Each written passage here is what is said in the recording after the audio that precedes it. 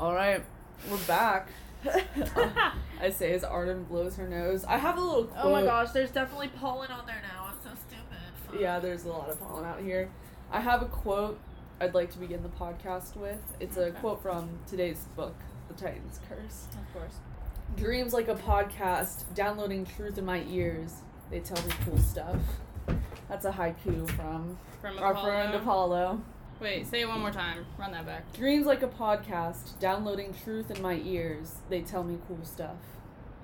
Yeah, well, ours are a lot of opinions, but I consider my opinion Cool to stuff. be the truth as well. Logie, hit yourself. We have Logie Bear with us today again. Let's see if he's a menace. Better behave. Or if he's so far being a menace. But we're back on the Titan's Curse, which when I was growing up and reading these books, the Titan's Curse was like my favorite book of them. Mm-hmm. Yeah, it was a very good book to me as well. When I was younger, it was probably number 3. Yeah. Like, and honestly, Last Olympian might have been number 3 when I was younger, though. Titan's Curse might have been number 4. It was 3 or 4. One of those. When we would go on family vacations as a kid, and like I picked like one book to bring with me, it was sometimes the Titan's Curse. Like, if I picked any of the books from Percy Jackson to bring, it was usually the Titan's Curse, sometimes the Last Olympian. But those were like the two. And Titan's Curse was my favorite. Like, when I was listening to it this time around, I listened to a lot of Avril Lavigne while I was listening to it. Or while I was reading it. I was wondering.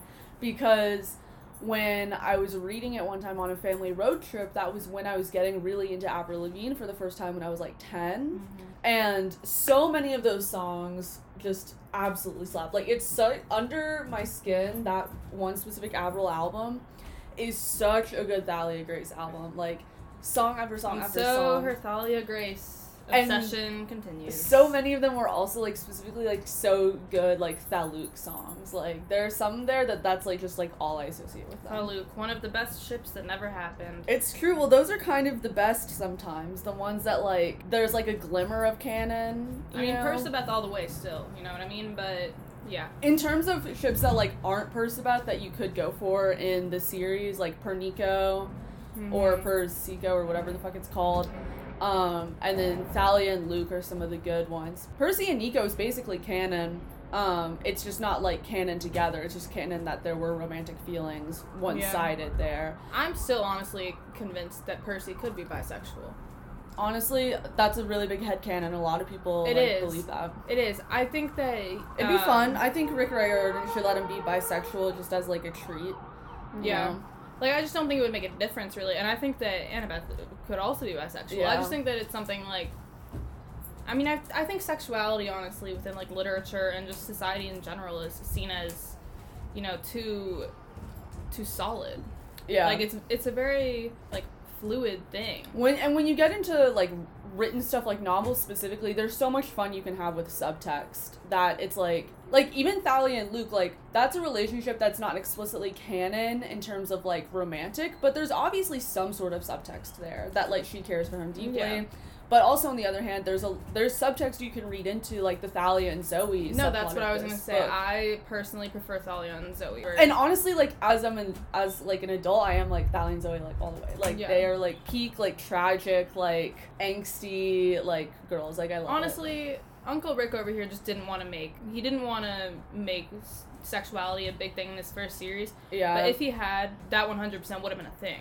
Well, and I will say, like, there's another thing, too, in Last Olympian that kind of connects to this. There are chances in these books where Rick Riordan does have, like, these intense relationships between girls that could have been, like, gay ships. I think part of the reason why he holds off is, 1, he's probably just not thinking about it at this stage. And 2, most of them end with someone dying. Yeah. Which is not a good look if you know anything about the history of like gay and lesbian characters on TV or novels.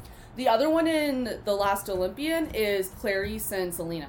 Yes, because they have the Achilles and Patroclus storyline, which is like straight up like. Wait, what's that? That's like iconic, like gay, like Greek shit. Like, it's not necessarily gay, like it's one of those subtext things, but there's so many readings of it. But what I'm saying is, classically, how does that relate to them?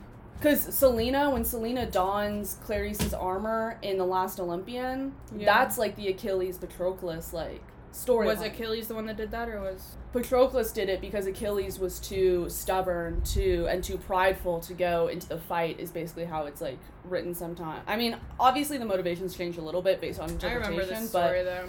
And then, like, then Patroclus gets axed by... I honestly can't remember. I'm horrible for this. Maybe it's, like, Hector or something. Basically, Patroclus gets, like, axed, and then, like, they, like, parade his body around. Like, they do nasty shit. And Achilles goes fucking supernova. He goes off. Like, it's horrible. And then he gets killed by the, obviously the arrow to the heel situation, the poisoned arrow. And then they, like, bury their, like, ashes together or something. Was it poisoned? Or I thought the way the Curse of Achilles worked was it just, like, if there's any contact there. Well, here's where we'll get a little bit into these legends as they are, like, classics, like things that we can study historically. Before, the Curse of Achilles was not always a part of the story of Achilles. Before, it just used to be, it was a poisoned arrow. Like, it's as simple as that, and he wasn't invincible. Yeah. And then later iterations, he developed this, like, invincibility thing.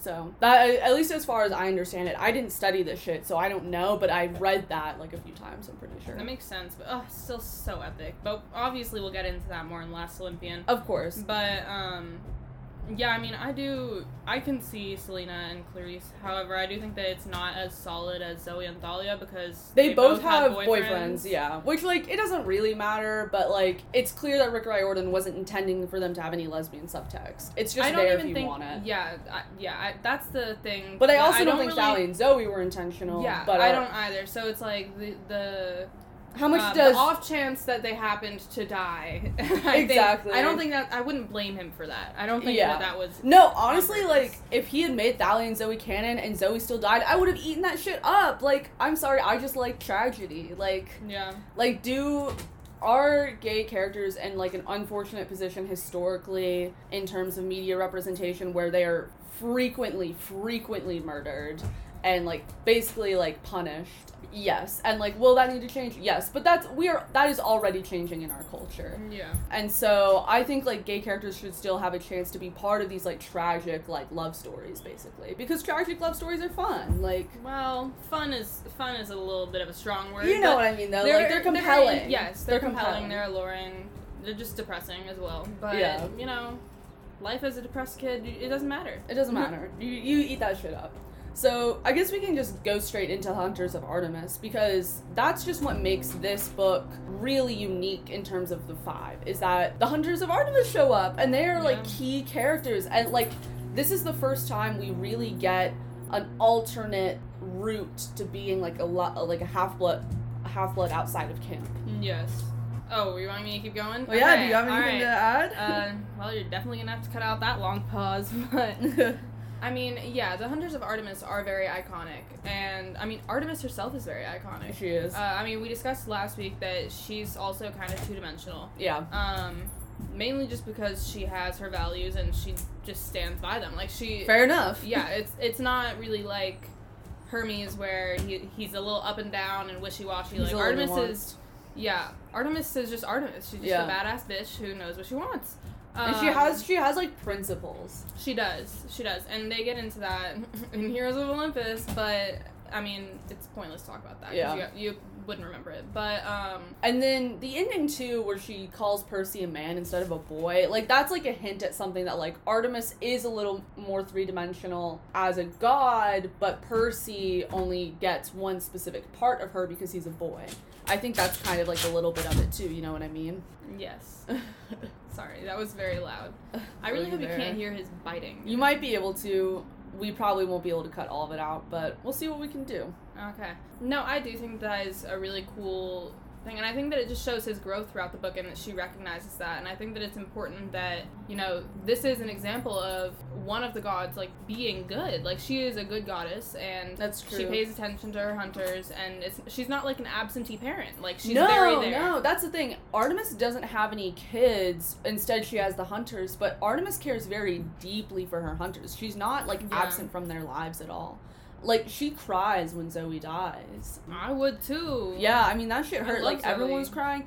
And she cared about Annabeth because she was a young maiden, but she cared about Annabeth a lot, and she cared about Percy too. She didn't want Percy to die. Yeah, she wasn't like, liked fuck Grover. him. She wasn't gonna say it, but she liked Grover. She liked Grover, yeah. Who can't like Grover? You know, he's so likable. He's Grover. He's so fun. He had great moments in this book too, like with the boar, when they had to ride the boar down the mountain, and then just passes Grover out made like a reed thing so that he could chase like this apple. Yeah. That part of the quest was like really funny, honestly. That was one of the parts I had like forgotten. But the quest for Pan continues in this book. It actually hits like a pretty high point in terms of like, they just know Pan is alive and that he wants to be found and that he's basically contacting Grover, which is like really cool. Grover has this kind of like chosen quality in that regard that's like really interesting. He does, and I think that it is cool that like Percy isn't the only chosen one. Yeah, that's true. Grover is kind of like the chosen one in terms of like the satyr realm that we don't really know anything about. We just know there are a bunch of satyrs and it's really cool that they overlap, like that they're best friends as well. I know, it's kind of like LeBron James and like Steph Curry being like friends and like respecting each other's game. Yeah. Yeah, I mean, you know what I mean? It's like Grover two would definitely be the like, Steph in that. I like how we're like implicitly getting your basketball take as well. Stop. I mean, I love Steph Curry, but I mean, like, come on, LeBron. Steph's not the GOAT. Like, we love. No, that's MJ. Steph is the GOAT of a specific area, but yes. He's not like the GOAT of this current era in the way that LeBron is. Okay, yeah, LeBron can be the GOAT of this current era. He's not the greatest of all time. Yeah, which honestly, we need a separate podcast to hash that out. Fine. But just one more thing before we get off basketball.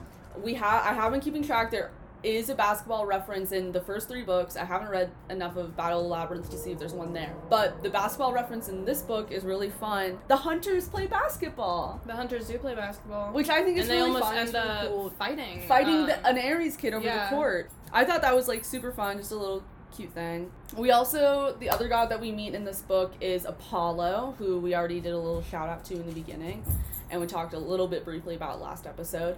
Apollo, I stand by it. He's not that dimensional. He's kind of two-dimensional, which is fine. A lot of the gods, it's okay that they're not super, like, like, they don't have a lot of depth to them.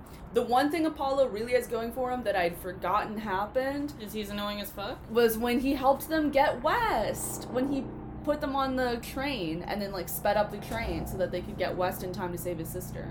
That's true. So, like, shout out to Apollo for that. He couldn't help but get involved. Like, I know that's one of the rules, but he was like, this is my sister, bro. Like, I know. I'm helping you. He's like, there's no way this is just, I'm being laissez-faire about this. He's like, I'm getting involved. Then we also have another great Dionysus scene. They're really starting to come together. I think there's a big one in Titan's Curse. There's a big one in The Last Olympian. Is there a serious one in Battle of the Labyrinth that you remember?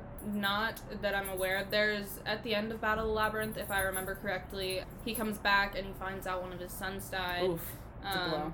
Yeah, I think that Percy and his conversation is at the beginning of The Last Olympian. But they might have a little bit of dialogue at the end, but it's not much. Yeah. But what I really like about the Dionysus conversation with Percy in this book is that for a lot of the series, heroes in Greek mythology have just been idolized or, you know, things that demigods aspire to, and the conflict has mostly been between demigods and monsters, demigods and the gods. In this instance, with the Hunters bring this in as well, because a lot of these girls have pasts of being, like, slighted by mortal men or something. But Dionysus really introduces one of the key themes that will be really relevant in the Elite Three, the trio. Yes, especially Battle of Labyrinth. Yeah, about what responsibility heroes have to the people who help them, and just, like, what responsibility heroes have to being, like, good people, basically. Because Dionysus gets up there and he's like, Hercules, Medea. Is Medea the woman who was with No, Ariadne. He was like, Hercules, like, screwed Zoe over. Jason screwed Ariadne over. I hope I'm remembering these names. Theseus screwed Ariadne over. Jason screwed over Medea. Yeah. He's like, you guys kind of fucking suck, man. And honestly, Dionysus is not in a position to, like, make He's judge. Not. Like, it's just because he's a god. Yeah, because he's a god. He's cheating on his wife. Like, come on. Like, it's like, dude, like, you're not that noble. But also, I think this is, like, this is a really important emotional subplot of these books. Because I think Percy's understanding of responsibility and how he interacts with, like, his other demigods, like, what he owes to the world, is going to be the reason why he gives up godhood, basically, at the end. You know what I mean? I do. I think that it's a lot of things. Like, I think, yeah. I think that a part of him just doesn't want to be a god. Yeah, he's like, no thanks. Yeah, because, like, just the idea of having kids and not being able to talk to them, I think that he's very family-oriented, and he's like, as a god, I would just be stuck with fucking Dionysus and Zeus all day, and who the fuck wants that? But I think there are many reasons, but obviously we'll get into that in the last book. But I do think it's cool how Ariadne is brought up in this book, and in Battle of Labyrinth, she's such a huge subplot for that book. Like, she's the key for that book, basically. Yeah. Well, yeah, any Labyrinth story, you can't have a Labyrinth story, really, without having Ariadne, like... Yeah. And, I mean, it also talks about, like, forgot I was wearing eyeshadow. It also talks about, you know, scorned women in, really, the last 3 books, but it does mention in Battle of Labyrinth as well, so it'll be cool to get back to that. But I mean, honestly, it starts in the first book with Medusa. It does, but the Medusa thing we've talked about is kind of like they downplay it, it's sanitized. It's not really what the original myth is, and so there's not a lot of meaningful commentary in that story. But like this book, like Titan Skirts, like it is like the feminist book of the series. Like, don't get me wrong, like all of the books have their flaws in terms of sexism and have their like dubs in terms of feminism. Mm-hmm. But this book is really like, I mean, Artemis. Like, it's the Artemis book. Artemis, then it's like Zoe, Thalia, Bianca, Annabeth, and like a lot of this book is honestly like Percy learning to get along with Thalia and Zoe and learning to respect them. And the journey he goes on from like hating them and fighting them all the time to like being like, these are my friends who I respect, like on the battlefield, is like a really nice journey. And I don't think Percy is simply a king. He is. And like, look, I don't think that he like has issues with them necessarily because they're women. Like, I don't think he's like, these girls don't know what the fuck is up, because he doesn't say that in his mind. Percy is very territorial though. But he's very territorial, and I think that like he has a hard time giving up power, and part of that journey for him is learning to get along with these girls. And I like that they're girls, because like we could have had this story where Percy learns to get along with other boys, but it's just like it's not the same. Like, Percy learns to respect them and to regard them on equal footing without... Rick writes it so that Percy isn't necessarily like a raging horrible sexist at the beginning of the book, but he still has a meaningful journey about respecting these women's like power and authority, and honestly like autonomy. Like, he understands why Thalia joins the Hunters. He understands the Hunters a lot better by the end of the novel, because he understands their pain a lot better in like the stuff with Luke and the stuff with Hercules. Yeah, I mean, Luke fucked them over too. Mm-hmm. Luke is honestly another really good example. He betrayed Annabeth's trust in this book severely by making her hold up the sky, and then like, so because she was like, oh, I'll save you, and then he just fucking left her there and used her as bait. He knew she would do it. And like at the end of the book, there's this like really nice bit that Percy has where Annabeth is basically immediately like, Luke's not dead, like he didn't die, which ends up being true. And Percy has this like... Annabeth's always right. Annabeth's always right. Percy has this inner monologue where he's like, how does she still have feelings for this creep? Like, he's really upset, but he's like, but I try not to be mad about it. Like, he understands, I think, still that there's like a lot of complicated feelings she has with Luke, and he lets himself be upset internally without being aggressive or like taking it out on Annabeth, which I really respect. There's a lot that he doesn't know, and I think he knows he lacks a lot of information, so he can't really speak on it. And there's just like, there's honestly just a history with Annabeth and Luke in terms of Annabeth. I think it makes sense that she has this like girlhood crush on him. Like, I think we've talked about this in earlier episodes, like the fact that he like helped raise her for a little bit and was protecting her from monsters. Like, it makes sense that she wouldn't want him to go to the dark side, and that's like what she holds on to. But it's also who like would? Exactly, like she has a lot more history with him, whereas Percy was like, oh, he was like my first friend. They were friends for like 3 days. They weren't friends for long, and he was quickly betrayed. And it turns out that Luke had been like fucking with him like basically since months in advance. Like, and then just like before we move on from the Luke stuff, because there's honestly not a lot of Luke stuff to talk about in this book. But you'll drag it out. I know. I mean, he's scared, and, like, he doesn't want to do the alternate whatever plan, which is the, like, River Styx and then embodying Kronos. So we get that, but we don't get a lot. But one moment for the Luke Hermes fans out there. Yourself. Me, myself, and I. Percy thinks that Luke is Hermes' least favorite son. There's one line about that at the end of the Titan's Curse when he sees Hermes again, like, in the throne room, and he internally, in his internal monologue, like, is just, I think, basically just giving exposition about Hermes, and he says that, like, Luke is his least favorite son. And that's interesting because there's no reason for Percy to think that other than Luke is villainous. You know what I mean?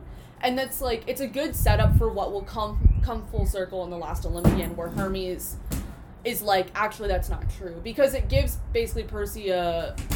I honestly don't remember Percy saying this. He does explicitly say, I wrote it down in my notes app immediately because I was like, that's crazy. Because... I mean, I wouldn't be surprised. Basically, I think Rick Riordan just wants to set up Percy thinking that Hermes' least favorite son is Luke because he's a bad guy, and that's just how things simply work out. And he wants that to be subverted and become more complicated in the 5th book when everything about Luke and a little bit more about Hermes becomes complicated.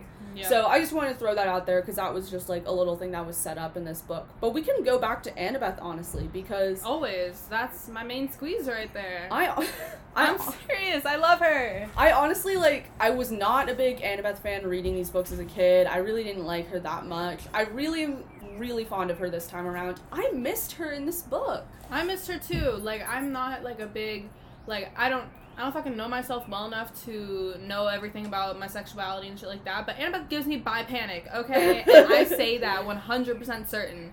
I love this woman, I swear. Her and Percy both. I'd take it all. I really would. And I love her, and she's just such a badass. She is. And, like, she does have this heart of gold, too. Like, her taking the sky from Luke isn't just it is that she's being manipulated into it, but it's that she loves him enough to, like, try to do something about it. Like, she has and heart I think that and loyalty. I honestly think she would have done it even if she knew that he was tricking her. Honestly, yeah, like, because she just has so much sympathy for him and for his circumstance. And in this book, too, like, we also follow up on the Annabeth subplot with her dad, which I think is, like, really fucking cool. Like, that takes up, like, right, 2 Annabeth's books. dad coming in at the end I know, so cool. King shit. Wait, Logie Baron, here's the rock. That's what you want, right? Go play with your rock. Yeah, like, I love that they go, honestly, like, I love that they got to go to San Francisco and, like, the Bay Area, because I lived there for a little bit, so it was nice to kind of revisit that in the book, because when I was little, I would read it and I had no idea what to imagine. Oh, as I said in the car, I looked up every aspect of this series, the words I didn't know, the songs I didn't know, the book references, every fucking thing, and I would also look up every single, like, spot that they would see, like, the bridges they would mention, the stores, everything, just so that I had, like, scenery, just so that I could imagine I was there, basically. So I know a lot about San Francisco now, too, bro. No, it was super cool that they got to go to San Francisco, and, like, I don't know, it was just fun, and the fog, and, like, Mount Tam, like, and the world, like, it's just kind of the perfect location for Atlas to hold up the sky. Like, it's nice, like, what can I say, like, genius move, Rick Riordan, like, credit where credit's due. And then this is also the book where they go to the Hoover Dam. I guess this will just be our little quest overview part of it. But they go to the Hoover Dam, they talk to the angels. They have the dam joke. The infamous dam joke. Yes. That people have been repeating and probably will repeat for, like, years. Like, still a huge thing on Tumblr. Huge. Oh, I believe it. It was huge when I was on there, too. They also got to go to, like, the national, like, was it, like, the National History Museum or, like, Aerospace Museum? They got to go to D.C. They went to, the Smithsonian, right? Yeah, that's probably, I think that's what it was. And that's where the Nemean lion came in. The Nemean lion, and then, which Percy then, like, sacrifices, like, to give to his dad to get Grover and Bessie home. Bessie, who's, like, a really, like, funny part of this book, like, I like Bessie a lot. Bessie shows up from the start, too. She's there the entire time. He's there, like, from the get-go. I think it's, like, a great way to get him on the quest, which is that, like, it's innocuous, like, Percy just saving another sea animal. And then it's, like, actually this, like, is more and more relevant. And then, oh, fuck, I completely forgot.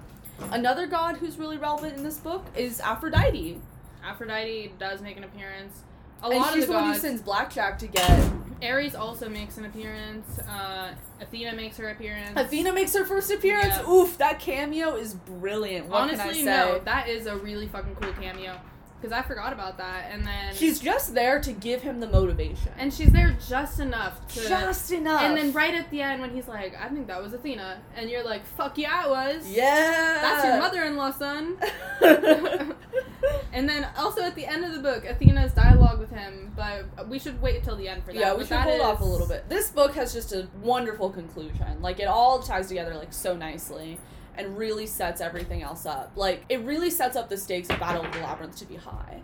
And part of that is the D'Angelos. The D'Angelos get brought in this book. They're in, like, the first chapter. My baby Nico! I know, Nico! In the building! Like, this is the Nico book. 10 years old, Mythomagic Stan. Basically it. No, the way Nico changes so drastically honestly just shows all the shit that he went through. I know. He has who he is in the next book. Oh, I'm so excited for Battle of the Labyrinth Nico, because that's a specific Nico D'Angelo, let me tell you. Nico's got many faces, and I have to say I love them all. I love them all. He's fun. And look, the Children of Hades reveal, spectacular. Yeah. Like, it's perfect. I was honestly, like, when I was reading the scene where Bianca dies in Hephaestus's, like, trash thing, I was honestly like, Rick could have played a little bit with the idea that the final line in the book, like, a child will be killed by a parent's hand.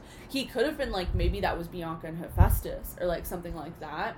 But he didn't go that route, just specifically because it's, like, clearly gonna be Zoe by the end of it. So, but it would have been cool to play with that, just, like, a smidge. But I love the reveal. Oh, and there's, like, little things in it that are great, like, Bianca, like, killing the undead guy, and then everyone being like, whoa, what the fuck? How do you do that? And I'm just like, bro, open your eyes, okay? And then Nico gets rid of all of them. In one thing. And it's just like, because at that point, Nico knows who he is. Yeah.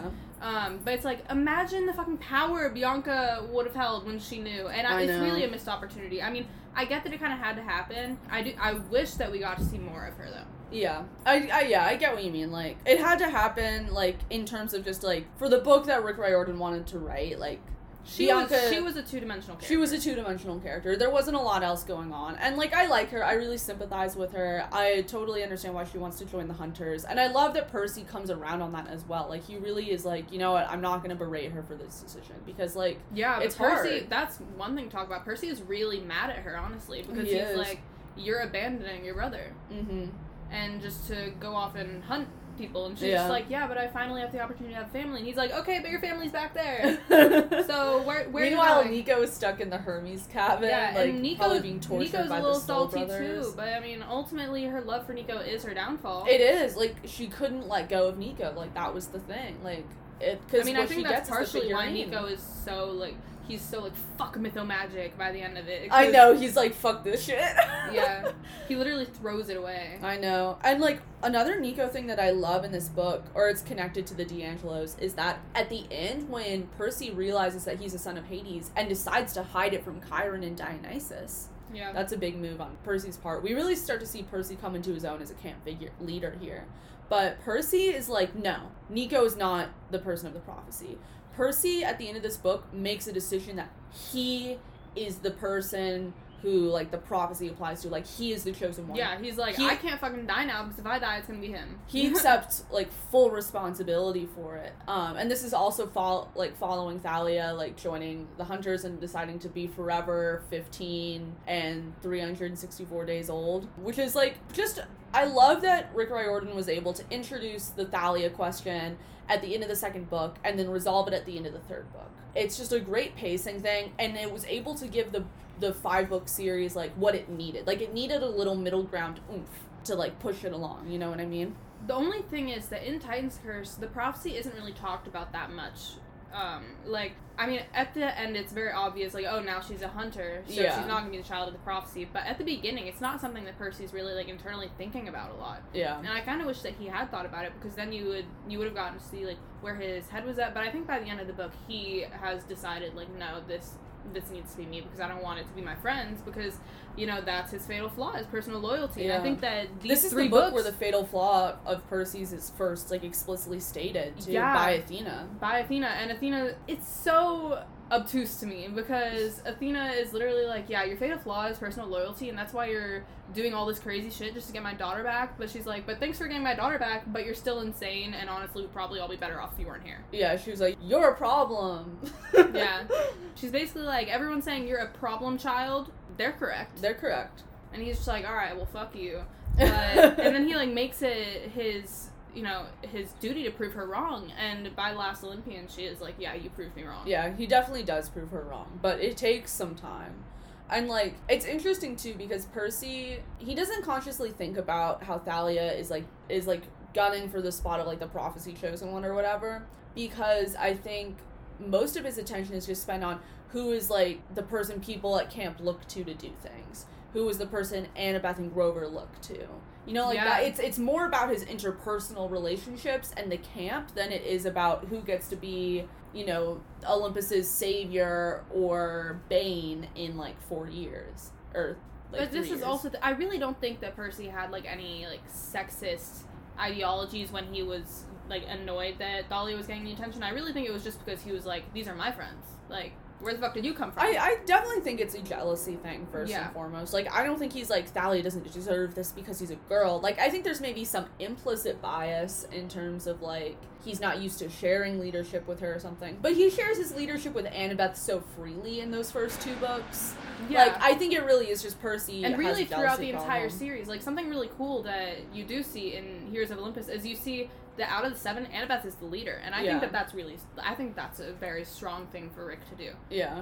And it's very smart, because she's a badass bitch! And a lot of it, too, is, like, Percy's raised by a single mom. Like, Percy doesn't have an arc in these books where he's like, whoa, I like, treated women, like, bad. Like, time to be, like, you know, a nice guy now. You know what I mean? He's and always had immense that's what respect. this book could be.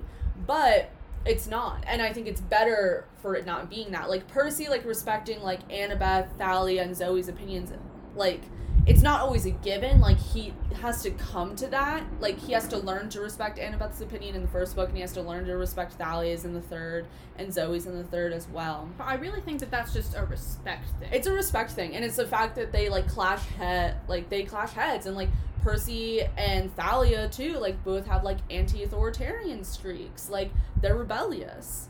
I mean, all the children of the big 3 do. Yeah, it's, like, a thing. It's definitely a thing. Like, Nico goes against Hades every fucking time he can. Which, like, fair enough. Yeah. The only person that really doesn't go against their direct parent is Percy, and that's because his relationship with Poseidon isn't that bad. But, this is just such a good book. It's so detailed. We are not going to finish it. We can try. Are there things that you wanted to talk about? Are you already done with your list? No, there's a few more points, but... I mean, obviously we need to talk about Percebeth. Yeah, there were big Percebeth moments in this book. Big Percebeth moments. I mean, this is when you really saw, like, you know, the dreamscape. One of the main things that the dreamscape really, like, touches into is it's, like, it shows you what is most important to you. Mm-hmm. Like, in that first series, that really is, like, what it's about. Like, how in Sea of Monsters, he's dreaming about Grover. And in The Lightning Thief, he's, like, dreaming about his mom, the quest, like, everything like that. It's, like, whatever is really subconsciously and, like, just both on the forefront of his mind is what appears in the dream. And I think that ever since Annabeth fell off that cliff, and he was literally about to jump after her, he was like, no, it's fine, I won't die, it's water. And then they're just like, okay, but what if there are rocks down there? And he's like, fuck you for being right, okay, because I needed to go save this girl. And then after that, like, starting that night, he has a dream about her. Well, even before then, he dances with her at the, like, dance thing, whatever. They dance to Jesse McCartney's Beautiful Soul, which is another time period piece of this. And he, like, she talks about her Ground Zero monument that she's designing, which, like, made me laugh so hard. I thought that was really funny. And then... I forgot about that. I know. It's funny to read it now that there's, like, an actual... monument. Yeah. Now that there's an actual Ground Zero. Yeah. Oh, now that there's an actual monument there. And then at the end, it comes full circle. They dance at Olympus. Why is it called Ground Zero? Because that's where 9/11 happened. I know, but why is it called Ground Zero? I don't know. It's just, that's what it... I don't know if the Ground Zero as a phrase came from that or predated that, but it's like Ground Zero for X event. Like, that's just like where it that's where it happened. Oh, okay. Well... Yeah, no, that was cool. Their dancing was cool, and then Percy being like, oh my gosh, like, who am I gonna dance with? And Annabeth's just like, me. Jackass. Like, what are you saying? And then, their dialogue in this book is honestly just so good. At the end, the gray streaks they have together. I know. And they're just, like, both looking at each other, like, blushing, all cutesy, and they're like, oh my gosh, we're matching. And I think that's really cool, too. I just gotta go back to the damn joke for a second, because, you know, Rick, he tries to, like, you know, just water everything down. But in that moment, he was like, let me just throw in a low one for the older people. Yeah. But honestly, the damn joke isn't, like, crazy funny. It's really not that funny, I have to say. It's just something that has become very lighthearted for the fandom, I think. And I understand why the characters find it really funny after, like, all, like, the arduous journey that they've been on. Like, you know what I mean? Like, there were definitely nights on our westward road trip where we lost our shit over things that were not that funny. But because we've been traveling for so long, we were like, oh my god, this is hilarious. You know what I mean? I know, he's so cute. So cute. We say as he, like, is about to eat the chair again. Sorry, he distracted me. He's so cute. Yeah, I mean, anyways, back to Percebeth, because you know that's my number one topic all the time.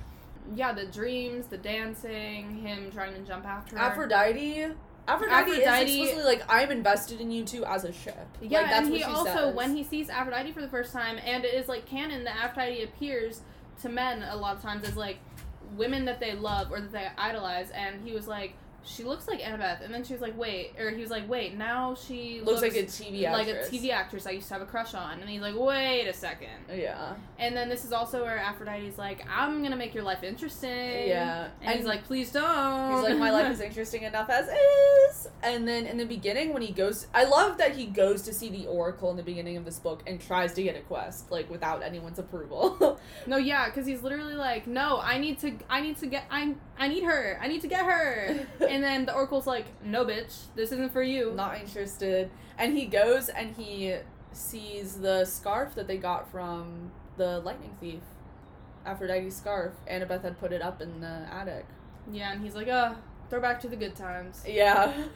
But, yeah, I mean, you can really just, it honestly seems like by Titan's Curse, he is more invested in his relationship with Annabeth than he is with Grover, because when Annabeth goes missing, it's very clear that, like, he's like, I'm missing a part of myself at this point. Like, I need her. He's, like, devastated, yeah. Yeah, and with Grover, it's also, like, very traumatic for him. Like, he's like, I need my best friend back, and he makes an entire fucking quest. Like, he breaks the rules just to go and get his friend, basically. Yeah.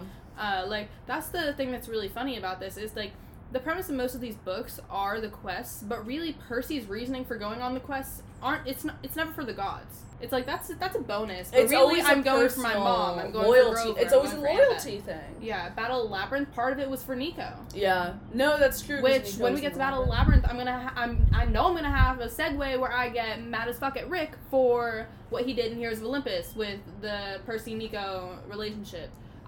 If I ever see him, he will be bitch slapped. You don't just wait. for that. What do you have beef with it about? I've explained this to you. Give us a teaser.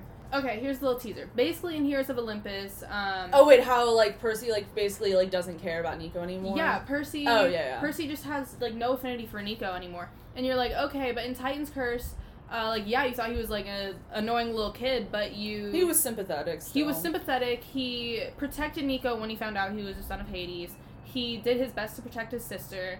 He kept that fucking figurine that Bianca got for Nico until he gave it back to Nico, like, books later. In Battle of Labyrinth, he literally went back into the labyrinth to look for Nico. Like, he was having all these dreams about Nico. Clearly, Nico was, like, on his mind. Yeah. In The Last Olympian, he tells Nico to stay in the underworld, not only because Nico did, you know, basically hand him over to Hades, but also... Which, you know. Yeah, which, like, fair enough, but also because he's like, you'll be safe down here. And, he, like, throughout the entire series, he's really like, I want you to be safe. And I want what's best for you. And that's why he was like, I'm going to be the prophecy kid, because I don't want it to be Nico. But then by Heroes of Olympus, it's just like, when Nico goes missing, Percy's like, oh, well, I got to do this for Hazel, but not for Nico. And then, like, he's like, yeah, like, why does Nico hate me? As if he forgot everything that happened in the first fucking series. Like, you forgot half of your life with Nico. And it's just like, I don't know. It's just the fact that he's so close to Hazel now, and you're like, okay, but you spend just as much time with Nico. Yeah. And it's like, I love Percy and Hazel's, like, sort of big brother, little sister dynamic, but Nico's the OG, and put some respect on his name. Yeah. because that was really fucking annoying me, and it was also it was so out of character for Percy to look at saving his friend as an add-on. Nico's kind of like the Damian Lillard of the series. No idea. Real fans will know what I mean. Damian Lillard is like this basketball star who is like the best player on his team, has been the best player on his team for years. He's like Steph in that he's like a 3-point shooter, and he's famous for it being Dame time, and then he hits like impossible 3-point shot buzzer beaters. But he plays for the Portland Trail Blazers. They're never going to make it to the finals. And if they make it to the finals, they're probably not going to win the finals. That's kind of like the Nico vibe, I feel like. You know what I mean? Like, he's lethal. He is like, he's got his thing, but he's not the prophecy kid, and he's not going to be like the guy for these books. He's not. I mean, Percy... But he's also still like sick as fuck. Yeah, like, he's sick as fuck. But like, Percy is clearly meant to be...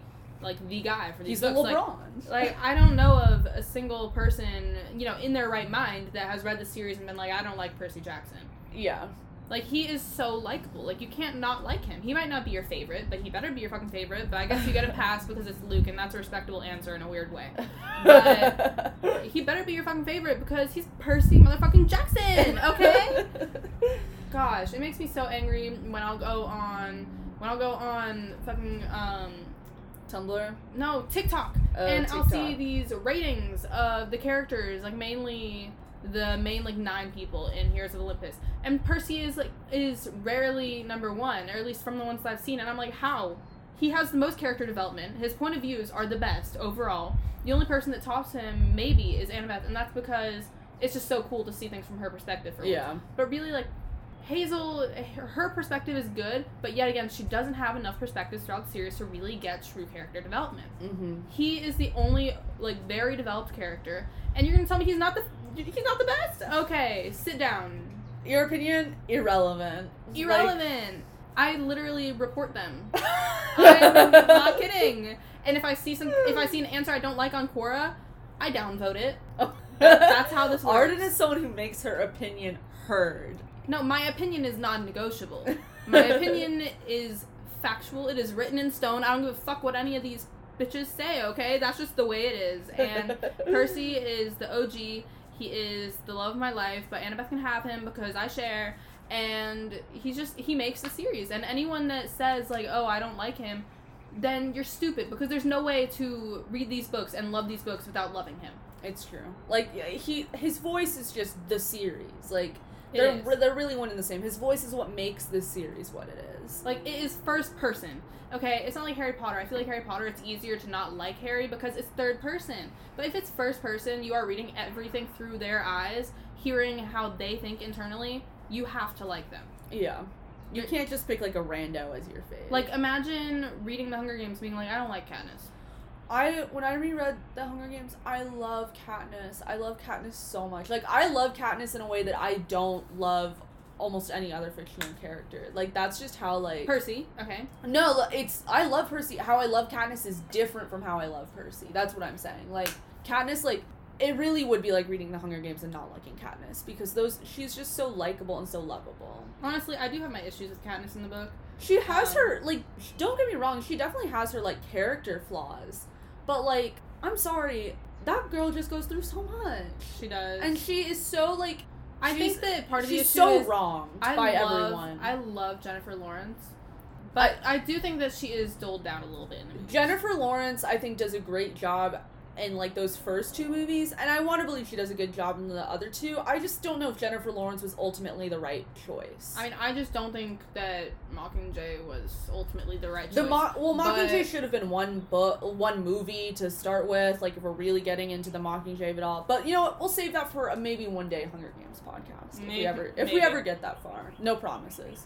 But the last kind of points on my list are a little bit connected. We can just give Zoe, like, a little more love, I feel like. Because I love Zoe Nightshade. She's a great character for this book.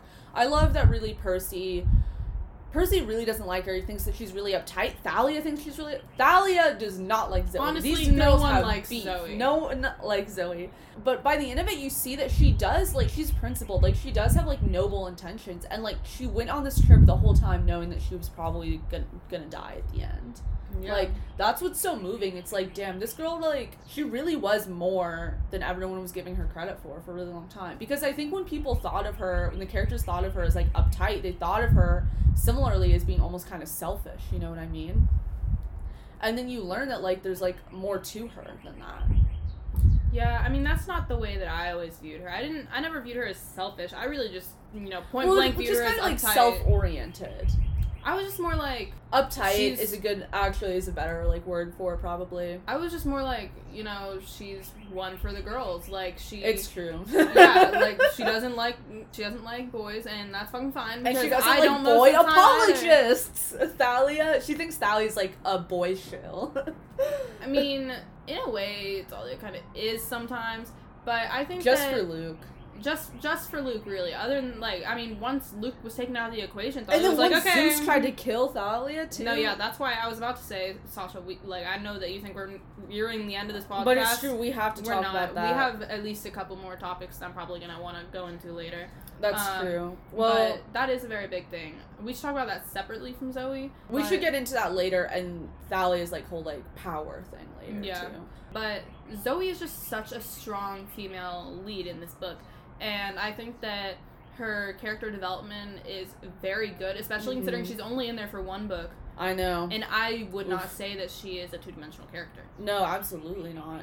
She's nuanced. She has that history with Hercules, too, which is really interesting. I like that Rick creates her. I love Rick Tide in this book! I love that Rick creates her, and then he's like... And she was erased from history. Like, she was taken out of the Hesperides, like, mythology, basically, from the get-go. Like, he it's not like he's like, oh, I can only work her in if I do this thing because of the original myth. He's like, no, actually, she was always here, and the original myth got it wrong.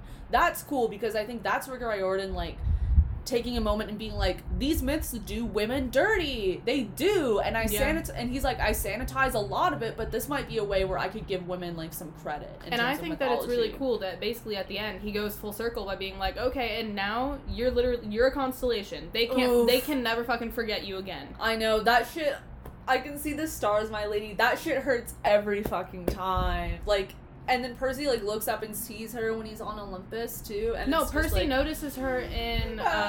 Percy notices the constellation again in Battle of the Labyrinth, and he mentions her again in Last Olympian. She leaves a profound effect on him. Yeah, he mentions her in Heroes of Olympus. Like, she was a really important and pivotal role in his character development. It just goes to show how much respect he had for her by the end of the series. And also how fucking important women are. Mm-hmm. Like, I think that the women in the series are honestly the most important figures, except for Percy, and that's only because I'm in love with him, okay? But, I mean, also just Percy is the main character, so, like, you can only do so much, but yeah, without Annabeth, how many times would he have died? Like, how many times? All of them. Without Sally, who would he be? Yeah. Well, and, we can get a little bit into also the way that, like, this fits into how a lot of times women in stories are only written to be strong sidekicks. They're only written to be, like, hyper competent and to be, like, the mothers, like, the mentors, like, the people who help the male hero succeed. Like, there's definitely conversations to be had about that for this series. But what I love is that Annabeth is given, like, emotional complexity with her relationship with her dad. And her relationship with her dad exists independently of Percy. Yeah. Percy helps her make decisions there and, like, lets her know what's up, like, from his point of view. But, like, ultimately, that's between Annabeth and her dad. And it's similar with Luke and Thalia. Percy does not get to weigh in on how Thalia feels about Luke at all. Like, he does, and she gets pissed at him and kicks him out. It's the same with Zoe and Hercules, Zoe and Thalia, Zoe and Artemis. Like, those are relationships and, like, Sally and her boyfriend, honestly, like, those are relationships that exist really without Percy. And, like, I mean, the Sally and the Paul one, which gets introduced in Titan's Curse too, like, she does ask if, like, he's okay with it or, like, what's going on, like, stuff like that. But that's because Sally is a very respectable woman. No, it's, like, you understand why. Like, she's his mom, But, like, my point is that the women in this series are given, like, a decent amount of depth and complexity and their own, like, subplots, basically. They're never, like, the main character worthy subplot, but, like, if that's what you're looking for, this is not necessarily the book series for you. But also, this book series does a lot for women while being about Percy. Yes, and also Annabeth is a main character. Like, she is a main character. She's and I do think, like, the secondary main character. Yeah, and I do think that a part of Rick did sort of see, like, oh, like, I don't necessarily want women as, like, projected as sidekick, because in Heroes of Olympus, in Mark of Athena, I believe, they are, like, battling Skyrim or whatever, and maybe that's not his fucking name. Chrysler, Medusa's other, not Pegasus, Medusa's other son, and he is like, oh, look, it's Percy and his little sidekick, and Annabeth's like, I'm nobody's sidekick. Like, she puts him in his place real quick, and I think that that's also something that's really cool about her, is that she doesn't hesitate to put people in their place. Like, she does it true. Numerous times in each book with Percy. She's like, okay, you're being stupid, get your shit together. And then he's like, fine. And I think that that's really what makes their dynamic. But like let's get it straight. In that relationship, Annabeth wears the pants. That, I would say, is canon, honestly. That she, like, makes a lot of the decisions. Yeah, he does defer to her. They definitely butt heads, but he defers to Annabeth most of the time.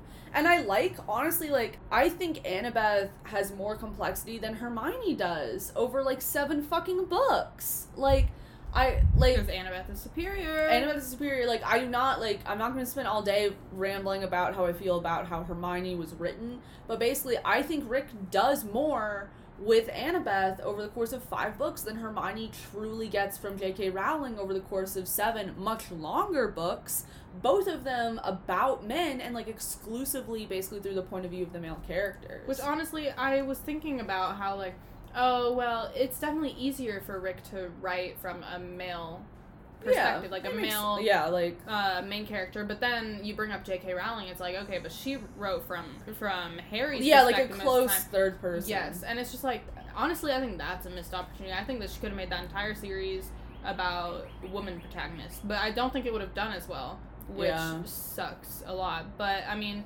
that's why the argument doesn't really hold up, because it's like, I do think that if Percy Jackson was like, I don't know, fucking Percy Jackson, or like that would be the girl name for I don't know, but I just think that if it was a girl, I don't think that it would have been as good of a series, because I don't think that he would be as strong in writing from a girl's point of view.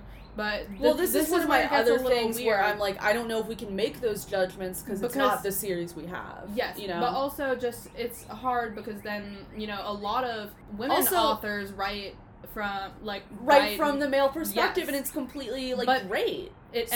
Men should be able to do the same for women. But they don't. And I think that that's... It's the misogyny of it all. It's the implicit sexism. I mean, yet again, with Percy Jackson, I do feel like we can give a little bit of leeway because he literally created the character. Yeah. But he created the character Percy Jackson for his son. Like, he was supposed to be a mirror image of his son, basically. Yeah. So I think that that's, like, we can be like, okay, this had a specific purpose, like, in your life. This wasn't really originally meant to be for us. Yeah. So, like, that's fine. But, I mean, I do think, like, J.K. Rowling just has so many problems. J.K. Rowling, this woman has a lot of problems, guys. But also, like, if you want to read, like, Rick Riordan writing a girl in the first person, like, to anyone out there, or Arden, like, Kane Chronicles, Sadie. Like, I honestly remember so little about her voice in those books, just because I read them years upon years ago. But he does have, like, novels where he wrote the first person voice of a girl, and I think he's doing that for his new novel as well. I know that the main character is a girl, and I think it's first person. I don't know. Yeah, because he better fucking learned his lesson. The third person doesn't work for you, Rick. It doesn't work. It doesn't work. And when he wrote Magnus Chase, he stuck to first person because of that. And Magnus Chase is also a book series where it's like, it's through the point of view of a male character, which honestly at that point I was like, Rick, like, when are we getting, like, women who lead these series? You know what I mean? Like, Percy, Carter and Sadie are co-lead, so, you know, I'll give him half credit on But Carter tends King to Chronicles. take the cake in that But yeah, because he's like the king. He's the pharaoh, basically, by the end of it. Okay, well, way to spoil it. Well, sorry about that. But, you know, he's the one destined... The King Chronicles is so crazy. It's so crazy. That's why I'm like, I don't fucking know if I could read this book, because the things that happen in this book are so insane. The second book is so good, though. They, like, go to the underworld, while it's also, like, night... They go... I don't know. Like, yeah, and this is where there's crazy. The whole aspect of, like, the underworld is just such a huge thing in every series. And because the underworld is just such a big thing in, like, any mythology, you know what I mean? Like, it's something we always think about, like, as people. But then Heroes of Olympus, he splits it kind of evenly in terms of, like, the girls getting stuff, the guys getting stuff. Kind of, except that the guys are the more powerful ones. I know, and it's like, they didn't have to be, and also, like, why did it have to be Jason and Leo? Like, this is why one couldn't of those it be things... Jason and 2 girls? You know what I mean? No, the ending of the book is just same with stupid. fucking Son of Neptune. Why does it have to be Percy, Frank, and Hazel? Why can't it be Percy and 2 girls for once? Like, that's frustrating to me, where it's like, why are all these trios always 2 boys and a girl instead of 2 girls and a boy? I think that it was mainly... Which is why the Titan's Curse is elite! I mean, honestly, though, in that book, they could have had Annabeth go and lost Hero, but Annabeth was like, no, because I hate Hera, so I'm not gonna go and help free her. Whatever, Rick. Yeah, but honestly, even that's a little bit out of character for Annabeth. I mean, I get it. It's kind of in character, but at the same time, Annabeth would do anything. Like... I mean, that is her fatal flaw. Yeah, but when it comes to, like, saving Percy... But when it comes to saving Percy, she would put it aside. But I think that she did, at that point, like, her thought process was probably like, oh, well, it's not like I'm going to find him in the cage with Hera, so I might as well keep looking. Ultimately, it's a writer decision because he makes it so that he can have room to introduce another main character. But I think that the main reason that there are 2 guys normally is because it's like, you know, there always needs to be someone for the girl to go with. Yeah, that's honestly, like, I think a lot of times what it is. Like, it's like that in Harry Potter, too, where it's, like, 2 guys and a girl. And it's really frustrating because it's, like, the solution to this is just one of the girls goes with the main character and then the other girl gets a boyfriend or whatever outside of the main group. Like, that's my thing. It's, like... Always outside the main group, and they're always, like, not even secondary characters. Yeah. It's, like, basically my thing is, like, the idea that, like, the girl needs to get with one of the guys, like...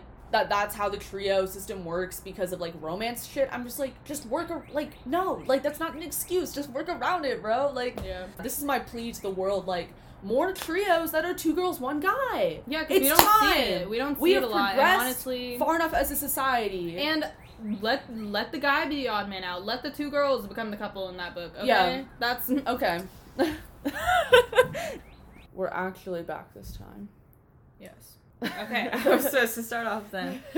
I mean, I feel like we could keep going on forever about that tangent we were on, but about the ratio of powerful trios, female characters. Oh, just powerful female characters in general, but also trios. Like, literally, why can I not think of a single trio that has 2 girls and 1 guy? 2 girls and 1 guy. That's what I'm trying, like, kind of hard to think about it. Like one of the examples that I can, like, most readily think of is, like, She-Ra, the animated, like, kids, like, cartoon. Like, that... Like, the main trio of that is, like, She-Ra, Glimmer, and then, like, their, like, friend Bo. But, like, I can't really think of, like, book examples off the top of my head, you know? I can't either. Hunger Games. Honestly, Hunger Games doesn't really have, like, a hard trio. No, but if it did, it would be Katniss, Peeta, and fucking... what's his face? Well, I think it's Katniss, Peeta, and Gale in, like, the last book, but Gale's honestly not really in those books in the first 2. So it's mostly Katniss, Peeta, and Haymitch, honestly. Yes, but Gale's presence is so strong in those books, like, through Katniss.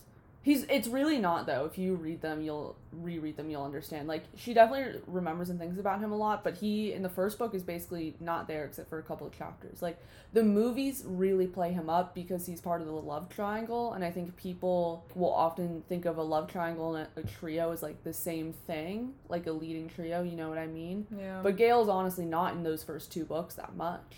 And he's in the last book, like, a much more, but still... he's not in it really much more than, like, Johanna is, or something like that. Like, Finnick in the second book is a bigger character than Gale is in the second book. Love Finnick. I know, and you could even be like, well, Finnick, Peeta, and Katniss are, like, a trio, but it's still, like, 2 guys. Like, you know what I mean? I really can't think of one, unless I'm just, can't like... either. I really missing can't. something I've read a big. lot of books. Yeah, like, is there a trio normally... in Divergent? No, it's just the 2 of them. Tristan 4. Because... And you have read a lot of books. I've read a lot of books. I've read, like, 60 books in the past year. But I can't think of a single trio, because normally when the girl's the main character, there isn't a trio. There's just the girl, she has a best friend, and then she has her love interest. But her best friend is never normally friends with her love interest. That's actually really true. That's something that would be interesting to maybe, like, write about or something, like, why that happens. Because another example I was thinking of potentially was, like, Sadie and Carter in the Kane Chronicles, and then, like, the third person of that trio kind of is Bast, but then you're getting into a realm where it's, like, it's really a duo, and they're, like, mentor figure, you know what I mean? which I guess you could kind of argue is what's happening with the Katniss Peeta Haymitch situation. But basically, like, if you're thinking of Sadie, Carter, and Bast as a trio in the same way that you're thinking of, like, Grover, Percy, and Annabeth, like, they're not really the same thing. Like, you're just picking them because they're, like, 3 people. You know what I mean? I would rather Percy, Grover, and Annabeth. But, I mean, yeah, and what is it in Magnus Chase? Magnus Chase, it's Magnus. Magnus Chase is actually an interesting one because it's Magnus, then Samira, I want to say her name is, and they're kind of like a duo, and then they have the old man besties, Blitz, whatever, and Stone, whatever. I can't remember their names, honestly. Is Alex not a main character? Alex doesn't show up until the 2nd book. So, and Alex is Samira's half-sibling. So, like, Alex honestly is something where it's like, okay, if you're like the trio Samira, Magnus, Alex, which I don't know how strong an argument you have for because I just don't remember those books that well, that would be an interesting case where it is kind of, it's messy because Alex is gender fluid, but, like, that's more like, it's something. It's something, and it's not the standard 2 boys, 1 girl. And also, Alex and Magnus are, like, the couple of that series, too. So, it's not like it's, like, Magnus and Samira or something, you know what I mean? Magnus and Alex are a thing? Yeah, they're the couple of those books. And, like, Alex is, like, she's gender fluid, but she definitely, like, in the text, like, not leans more towards, like, being a girl, but, like, that's what I think she more frequently uses, like, she pronouns and stuff, you know what I mean? Like, Alex is trans feminine, I think, is the implication. That's gotta be so hard to navigate, though, honestly. Like, being in a relationship with, like, someone that's gender fluid, just, like, what fucking pronouns do you use? Well, and Alex is a character whose pronouns change, like, from, like, day to day. Like, they either use they pronouns or she, I'm pretty sure. Or maybe it's, like, she switches between he and she. I can't remember. But she is, like, more often used. But there's actually a part in the book, in either the 2nd or 3rd book, where one character is like, wouldn't it be easier for you to just stick to one pronoun? And then she, like, has, like, a moment where she, like, kind of, like, explains it to them.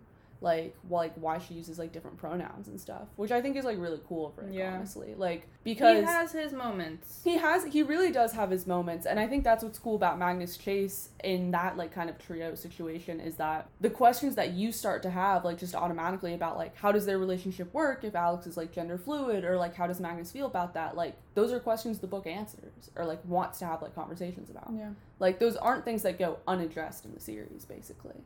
And I think that's really cool. I think it's just, like, you know how I feel about older Rick Riordan, or the newer Rick Riordan stuff, but that's something where he really, really did win, like, a lot of goodwill for me, because I'm just, like, honestly, like, there aren't a lot of, like, trans characters in children's literature, and, like, not a lot of them are love interests, like, you know? Not a lot of them are given, like... It was really a double whammy with that one. Yeah, that was a dub. That was a massive dub on Rick's part, so... And, like, you kind of see, like, from, like, Titan's Curse to Magnus Chase, or even, like, Trials of Apollo, like, the evolution of just how much Rick is, like, trying to expand and include, like, different, like, identity groups, like, in his writing. Which, like, that's the one part I don't shit on him for. Like, that I do think is good. Like, I just wish the quality of what he was writing was as good as the original series. I kind of wish that Trials of Apollo was, like, about a goddess instead, but at the same time, Apollo having trials is literally in Greek mythology, which is why he chose it. So it's like, it makes the most sense. It's just, I just really want a Riordan book that's from, like, 100% a girl's perspective. Yeah, which I think we're getting in the, like, but it's not the same. Okay, it's not the same universe. It's not, yeah. It hurts. And I think this is where we get into, too, it's like, a lot of the reasons you can attribute to Rick, like, going back to the same male characters again and again is, A, like we talked about, like, Rick is a guy. I love him. That's it. But also, it's like what you just said, where he's adapting from mythology that's, like, so male-centric. But it's also, like, at what point do you make the decision to, like, step away from that? You know what I mean? At what point do you choose to be, like, actually it would be more interesting if we did something similar to, like, for example, like, the Trials of Apollo in mythology, but made it about, like, a girl god or, like, something like that. You know what I mean? Like, Trials of Artemis, bitch. Yeah, like, it's like, it could have been, like, he could have done a whole series about, like, Artemis and the Hunt. But then when you get to that point, I think is when you start thinking about, like, the Rick Riordan, like, imprints series, where that might have been something that he would have wanted to hand off to, like, a woman to write, honestly. You know what I mean? Yeah. So. Which is possible. Yeah. But, I think one thing we definitely need to discuss is Zeus trying to kill Thalia. That was the next one on my list, like, their relationship in this book. Which is not canon. Like, technically, we don't know for a fact that was him. Yeah, and Percy does say it could have been Kronos, but honestly, I think the implication is that it's Zeus. Because... But also, if it was Zeus... It goes... This is the thing. I guess it would have been killing two birds with one stone, because Percy was also in the car. Yeah. But, like, who was he aiming for?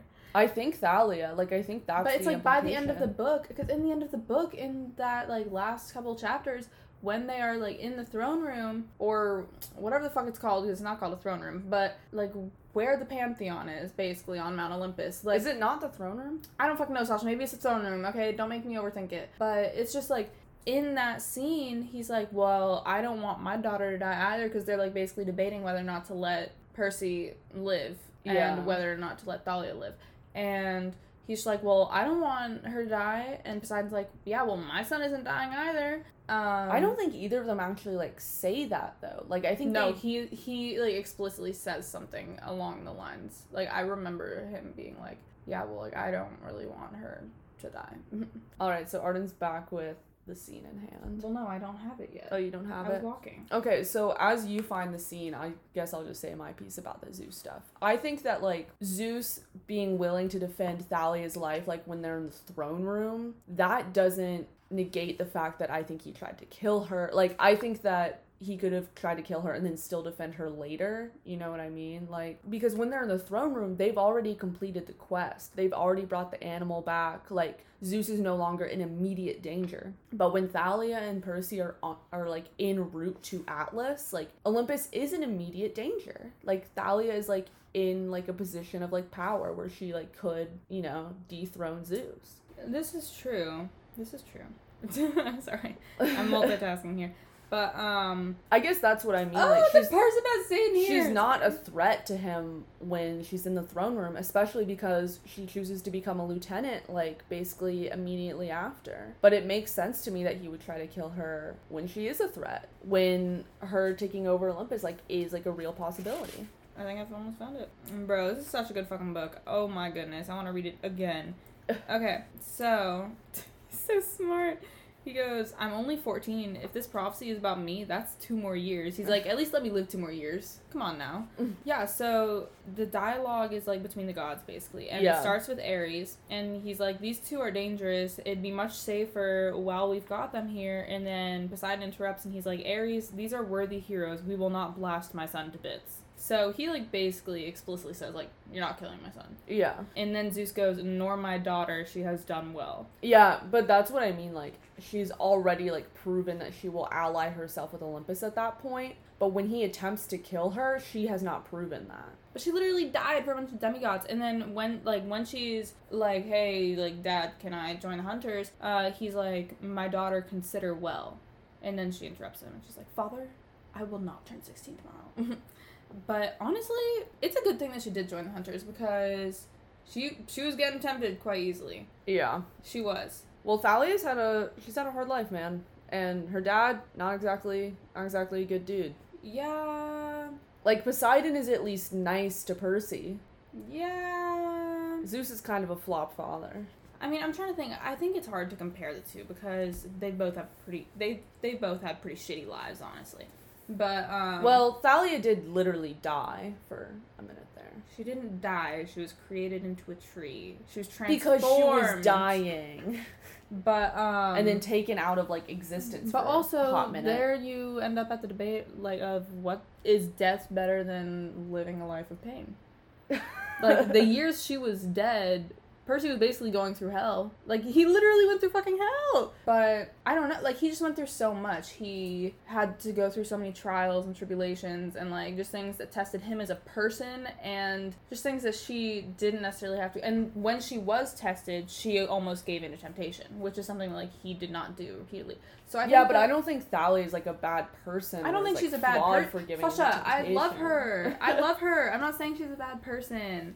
I'm just saying that there is no way that if she was Prophecy Kid, it would have gone the same way. given, like, the character that we have grown to know. Yeah. If she was the protagonist, I think that she would have been, you know, more like Percy. Yeah. But I'm saying, like, just given the character, like, if, like, that this series is the no. same, but she's the prophecy kid. Yes. Yeah, then it's like a dark Thalia, like, dark Yes. prophecy. She would have turned. I think that's honestly the implication of this book. And I think, like, this book and learning more about her past, like, gives her ample reason for you to believe that that's, like, the case.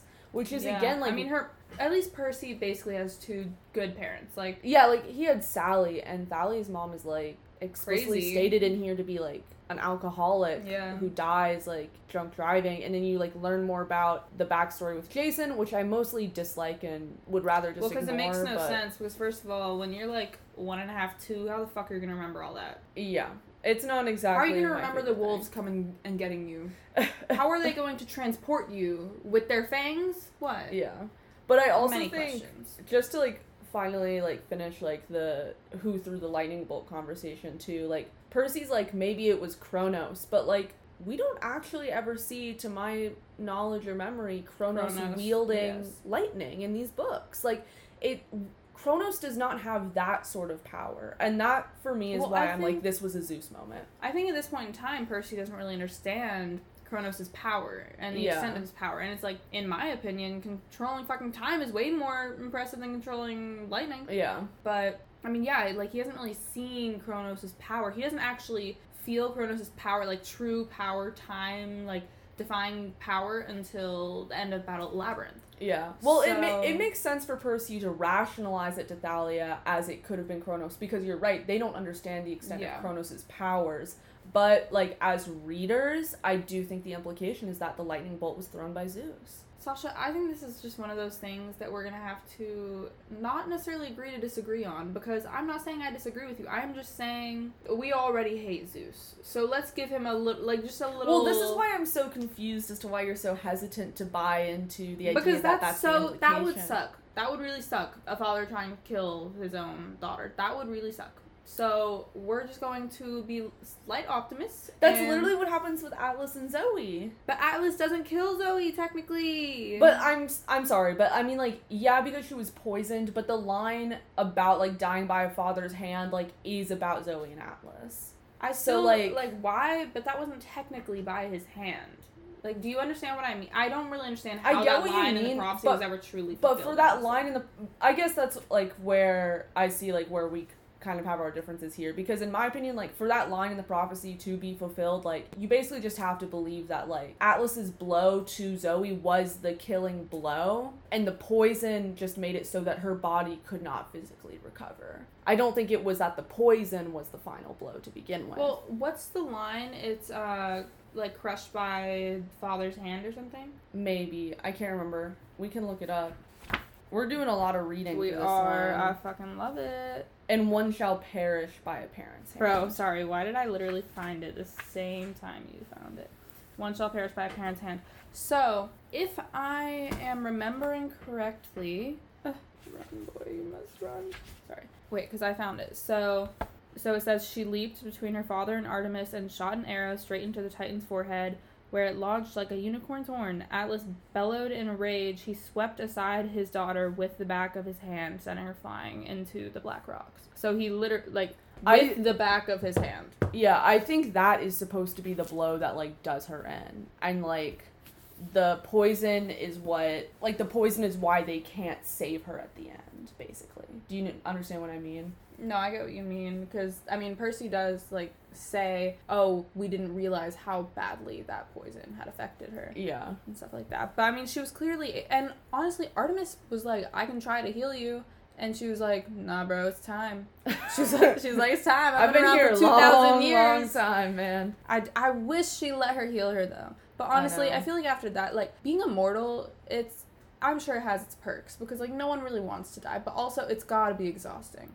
It's gotta be exhausting, because, honestly, life sucks half the time. Yeah. And after a while, that's gotta start to outweigh the good. Yeah. Well, that's, like, what I think a lot of, like, books or movies or TV shows that have immortal characters, like, investigate. Like, that's cool. Like, I think the Twilight books even maybe get into a little bit, although it's Twilight, so I'm not expecting a lot of, like, depth you know? Yeah, well, Twilight. Oh, gosh, I still have to finish that. But, you got Dr. Thorne in this book, the Manticore. Oh, yes, Jacques. He is crazy. But, I kind of like that energy he brings. No, because he really sets the tone for the type of book this will be. It's true, yeah. Like, he just fits the vibe well. And does he appear in any of the other books after this? I don't think he does, right? No, because he dies in this book. Yeah, but a lot of the monsters come back for Last Olympian anyway, you know what I mean? So I wasn't sure if he was one of the ones that gets resurrected.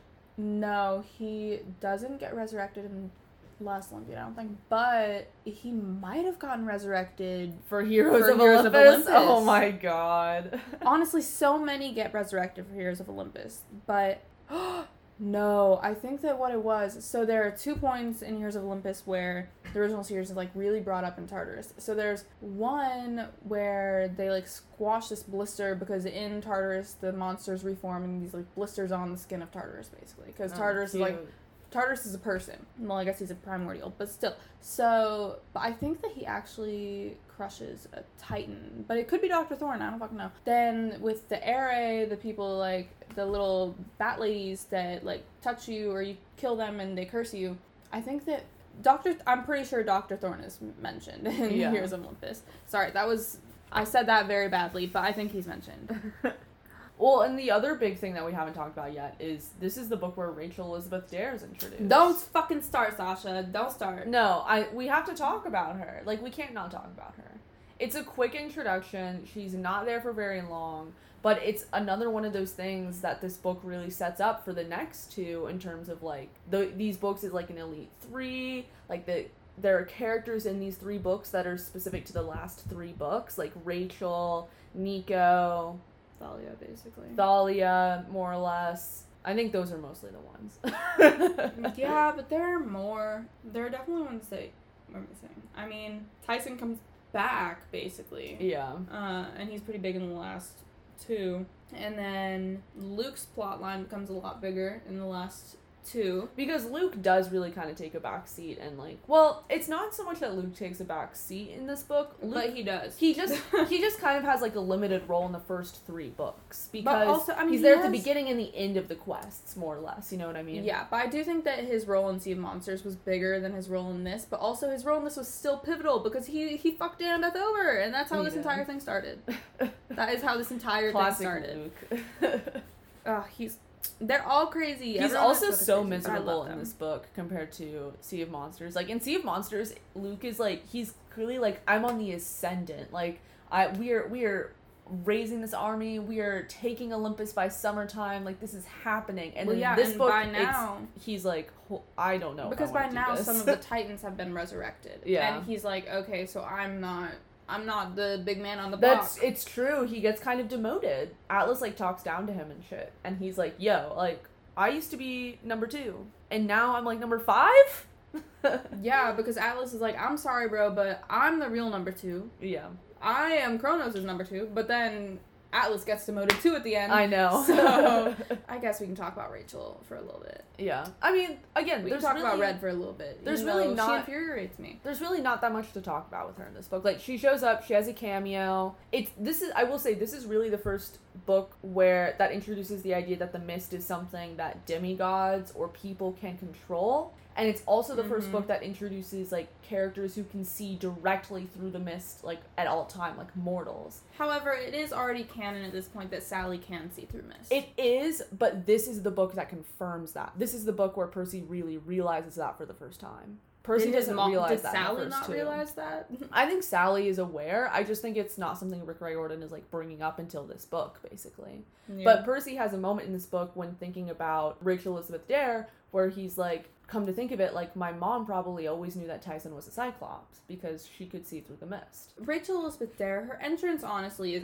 it's iconic. I will give that to them. They had a nice little scene. I I don't know. It's just, the vibes were just off between them from the start. I don't know. I can never truly love that friendship. I really actually do love the friendship that does develop between Rachel and Annabeth, though.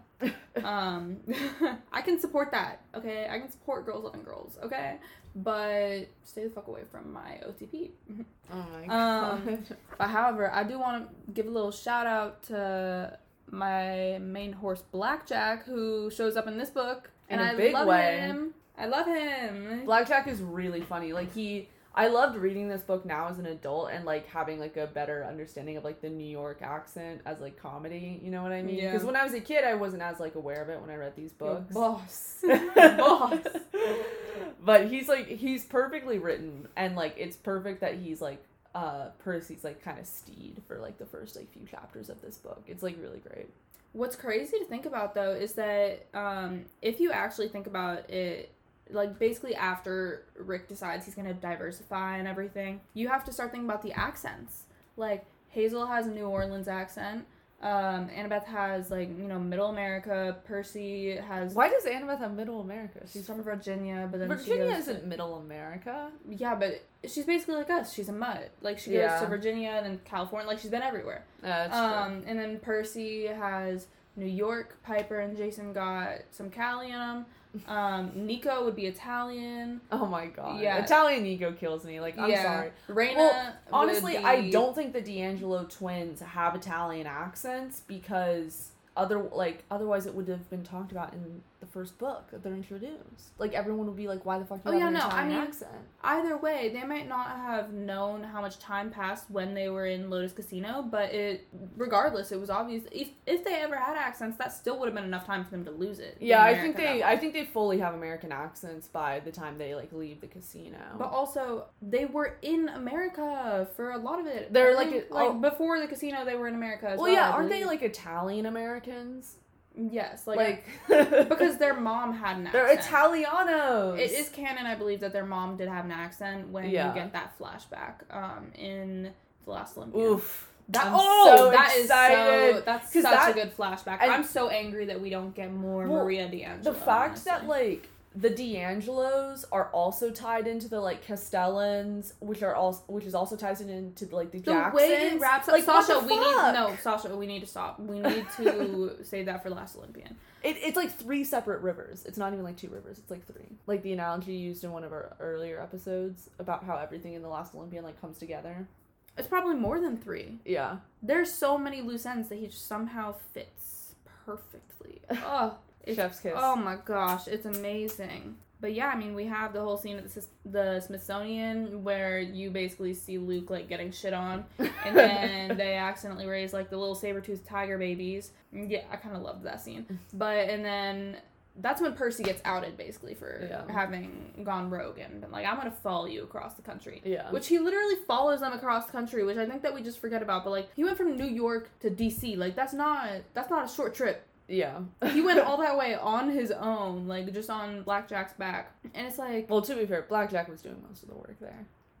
Yes, Blackjack was doing most of the work, but also, it's kind of crazy he didn't run into, like, any monsters on the way. Yeah. I think he did run into maybe 1 or 2, but he just got lucky, honestly. Well, he was in the air most of the time, so that helps. Yes, but also... He's not supposed to be in the air. Get your ass down from there. You know that's not safe. I don't know, but yeah, Percy really doesn't actually join the quest until chapter 10. That's halfway through the book. Yeah. Like, see, like, it's interesting because it's kind of like Sea of Monsters, where the quest doesn't really start for Percy until halfway through the book. And it's honestly like that. Meet up with Clarisse. I think Rick just kind of writes how he wants to write, because in this first book, Trials of Apollo, I'm on page 205, and they have not started this damn quest. There are only 360 pages! Oh my god. We're running out of time, bro. I guess when you think about it, like, a lot of the quests in these books do start, like, at the midpoint, basically, because... The Battle of Labyrinth starts really early, I think. Oh, okay. Well, I'll keep track of it when I read. Yeah, when you read. And, honestly, Lightning Thief does... It also starts later. It does start later, because he has to, like, he has to get acclimated, get used to camp. The Last Olympian is just like go, basically. Yeah, and well, the whole thing is the quest. Yeah, the whole thing is the prophecy, so. Oh, such a good book. I can't wait! But yeah, I mean, I think that we've gotten a lot of it. Of course, there's the scene where he goes and meets that old sea titan god guy. Oh, yeah. The homeless guy. The homeless guy. Who fucking makes a reappearance in Heroes of Olympus. Oh my god. Of course. Can we just take a minute to say, I love these chapter titles, too. The chapter titles give the series, like, such, like, a great, like, tone. Like, such an iconic flair. Yeah, I saw this post the other day, and it was basically like, yeah, the chapter titles are basically like those clickbaits that you see on YouTube that you press and you find out they're actually real. Because that's literally how every chapter is. Yeah. Like, I put on a few million extra pounds. Yeah, okay, I hold the fucking sky. That's the translation there. Yeah, I mean, we just gotta take a second to talk about Percebeth, though.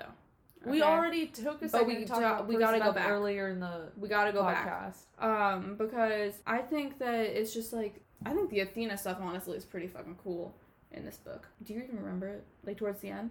Yeah. I didn't read the book that long ago, Arden. I read it, like, last week. But I just think that it's cool, honestly, and, you know, quite hypocritical, but also you wouldn't put it past them. These gods that are basically all absentee parents just randomly jumping in and being like, yeah, I actually don't approve of you being with my daughter. But I've only talked to her like twice. I think that's so funny. And then also, honestly, Zeus is such a jackass. He is such a jackass. Like, the fact that he's like never there, but then suddenly she does something good and he's like, okay, I guess I'll claim you now. Yeah. It's okay. Well, We yeah, can be he's family. like, he's like never there, and he's like, oh my god, she's dying. Well, I guess I'll turn her into a tree. And then it's like, I mean, he could have just let her die, though. So I think the tree is better than dying, but... Yeah, but my point is that, like, he didn't, like, intervene at any point prior to that. And then... Yes, but Poseidon never really intervenes when Percy's on the verge of death. And Percy's, exactly, like, always on which the is verge also, of death. like, shady behavior. Yeah, but it's kind of realistic, too, because... Well, Arden, like, I feel like if you're talking about absentee parents, you should take into account the points where they're absent as being, No, like, but not I'm saying good. it's realistic that it's, like, normal parents wouldn't be able to save you from those types of things. Yeah, but the whole point is that their parents are gods. And their parents have the guess. power to intervene, but choose not to. Like, that's what's frustrating, I think. And, like, that's what frustrates Luke, like, specifically. Like, that's his grievance with the Thalia tree thing, is that it's like, our parents have the power to intervene and to make our lives better, and they choose not to time and time again. Honestly, I wonder if the main reason... I mean, I think the main reason for, you know, Luke's demise and all the shit that he did was because of, you know, ultimately Hermes. It comes back to the Hermes. It always comes back to Hermes. But also, I think that after this book, it sort of glossed over the fact that she was turned into a fucking tree. And, like, he doesn't really list that explicitly as, like, a reason or anything like that. But, I mean, I think that was probably the last straw. I think, like... Or honestly, probably that quest that he went on. I think the quest was the last straw. Because he basically says as much because that's, like, the first point he really brings up when he argues with Percy. Yeah, doesn't he bring that up in Lightning Thief? Lightning Thief, yeah. Like, that's, like, part of his manifesto at the end.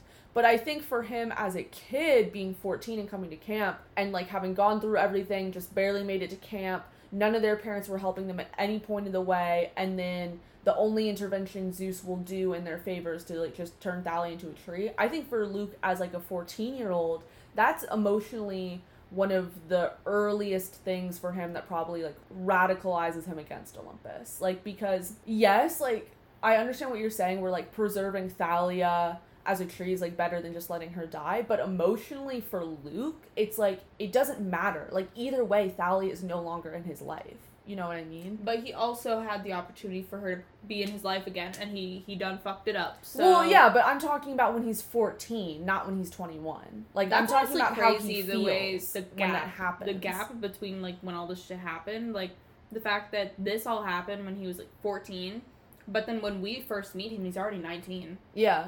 No, exactly. Like, that's what I'm saying is that, like, I think a lot of that stuff was just brewing. Like, basically the idea is that, like, when Percy starts to, like, become, like, a tool of the gods for good, like, when he's 12. But, like, Luke, by the time he's 14, already has a lot of emotional baggage that just, like, sits inside of him. And there's clearly no one who will, like, talk to him. Like, there's clearly no one that's gonna help him with that. And I don't think we know what age he gets the quest from Hermes to go and get the apples. I think that's, like, completely left open. Like, I have no idea where I would even guess. But, I feel like they might have said, like, last year or something. Oh, that would have been good, honestly. Like, I don't know if that's true. Like, I want to look into it now that I think about it. But, like, it would be nice, I think, if, like, that happened when he was 18 and then that was the breaking point. He was like, no, like, I'm done. I also think that it's just really, honestly, why the fuck is he even still at camp as a 19-year-old? But, well, they don't have anywhere to go. That's true. He's, like, probably effectively homeless if he leaves camp. I just think, like, he was like head counselor, bro. He was top in notch. There. He was king like of king of the mountain, and he was just like, nah, I gotta betray you all now. But I do think that it's like choosing the age 19 was, I mean, I don't think the age really mattered, but 19 was basically like the oldest that Rick could have gone. Yeah, without him being like a full adult. Yes, because at some point, like, I think Camp Half-Blood, basically the way it works is like 20 is like you gotta sort of get on your own. Well, I think the idea is that once you hit a certain point of adulthood, you've survived, you become a counselor. Like, I think once you've hit a certain point, the idea is that, like, then you go out into the normal world and the monsters stop following you. Like, I think that's the idea in The Lightning Thief. Like, if Half-Blood survive to adulthood, they go on to do great things. But the problem is that a lot of them don't survive to adulthood. You know what I mean?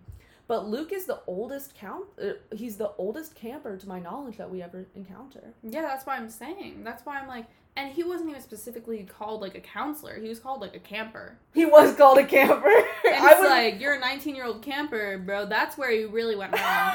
That's honestly, where this if I went was south. him, I would be pissed. I would be like, how am I not promoted yet to fucking like, because let's be real, he was a counselor. Like, no, he was. He was, like, a counselor. He was the one teaching the sword fighting class. Yeah, he was straight up a counselor. I want to know if they were, like, paying him. I mean, obviously, he was head of Hermes. Yeah. But he should have been head of the entire fucking camp by then. Honestly, he should have been, like, a co-director or something. Like, you know what I mean? Like, or director of, like, certain activities. Or he could have, like, just been activities camper director. affairs, or, like, something like because, like, that. Chiron is technically activities director, but, like, he's really just director, and then Dionysus is, like, figurehead, and then he could have been activities director. Luke could have. Yeah. Well, I guess, like, I will say the activities director thing probably involves a lot of scheduling and shit like that we don't see on the page, but, like, that's why I'm like, Luke... He could have handled it, you know who his father is. Got shit to do. But that's what I'm saying. I feel like Luke would have been better as, like, the camper, director, or something like that, you know what I mean? Since he was once a camper himself and is basically still a camper now. Well, yeah, and he basically, like, sorted them all into their houses in a way. Yeah, like, he's the one who takes in all the campers whose parents don't claim them and, like, helps them, like, adjust to camp, and then when their parents do claim them, he sees them on their merry way to their new beginning. I do think it's kind of crazy, though, that it's just, like, the age gap between him and Percy. It is really crazy, because it's 7 years. And it's the same as Annabeth and Luke as well. And, like... don't worry, I think that's crazy as well. Yeah. I think that is a little psychotic type crazy, but that's crazy. Because I think a lot of times, like, villains are usually, like, like, in books where the main characters are, like, kids or teenagers, the villains are usually, like, 20 years older than. Yeah, like, Voldemort. I mean? Like Voldemort, or, like, President Snow, or... Yeah. I'm trying to think of other examples, like, in the Divergent world, like, it's always, like, you know, like, bureaucrats, like... It's basically... adults. You know, like, well, wait, who was the one you said before President Snow? Voldemort. Yes, here comes my point. Basically, it's always, like, old white people that don't want to adjust to new ideologies and don't like the idea of a fucking revolution that would, you know, like, industrialize and further civilization as a whole. Yeah, I mean, I don't really see how Voldemort fits that criteria other than being a white guy, but I get what you mean. It certainly fits into Snow. And well, then that was my point. It's just that Voldemort's white. I just find it funny. Oh. Just that's a continuous thread, honestly. Yeah, is that a lot of the, like, villains are white for the most part. I mean, I don't think it's really, like, connected that deeply. Well, I just think it's, like, most of the characters white, yeah. so the villains just happen to be white. Like, yeah. Is Voldemort ever said specifically in the book to be white? Yeah, I mean, his face is described as being, like, white and pale, like, all the time. No. That's, like, their go-to, honestly. Yeah. Like, any villain's just, like, pale as fuck. I know, except for Luke, who has, like, a tan, like, you know what I mean? He has, like, a California tan. Like, Percy, like, talks about, like, his tan. Yeah, but by this book, isn't he pale as fuck? I feel like he becomes pale as fuck just because his life starts to suck even worse. You know what I mean? Like, and, like, things this entire are book, bad. the funny thing is, in this entire book, they're basically in California, most of it. It's all just dull and dreary and depressing. I know, it's not very lively. It's not the Cali vibe. This book, in California, it does not have a Cali vibe. No, there are no such thing as California girls here. Okay? No such thing. Honestly, make that fucking title. No such thing as California girls.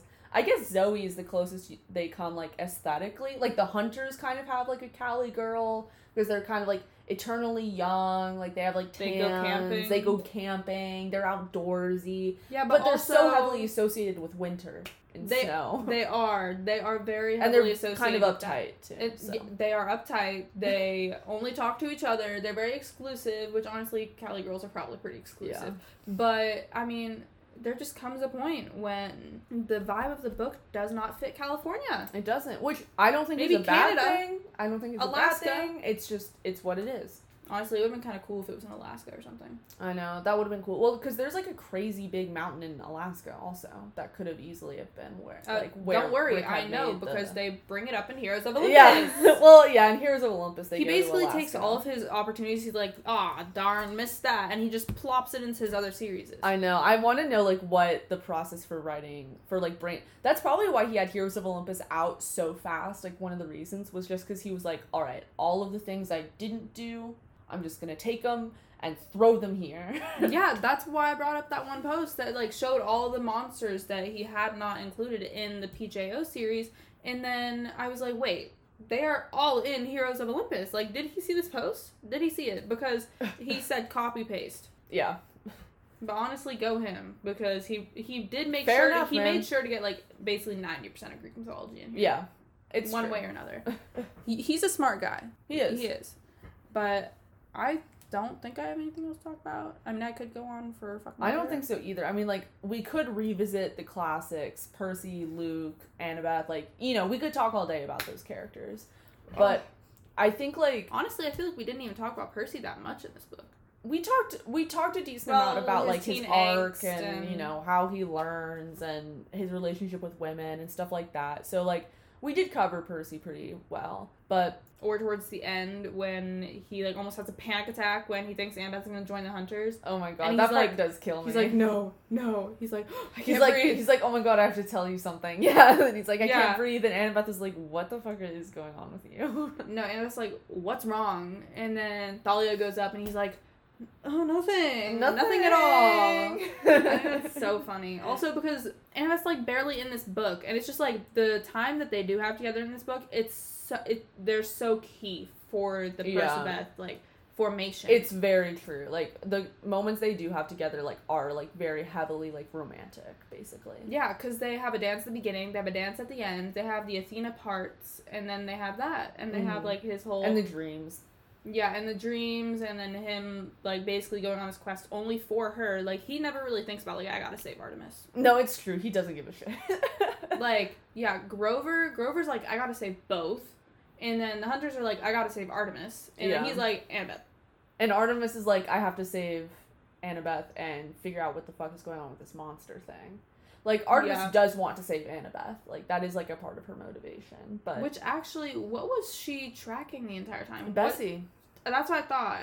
My main man, Bessie. The fact that Bessie is a boy! I know. The most humorous parts of this book for me, I remember laughing out loud, kind of, like, while I was reading them and you looked over at me, was when they're talking about the sacrifice stuff and, like, all of the background on, like, how Bessie factors into the war. And Bessie doesn't like entrails. He doesn't like the S word being sacrificed. And then they mention entrails, and then Grover's like, he doesn't really like the entrails discussions either. Like, that part, like, gets me so bad.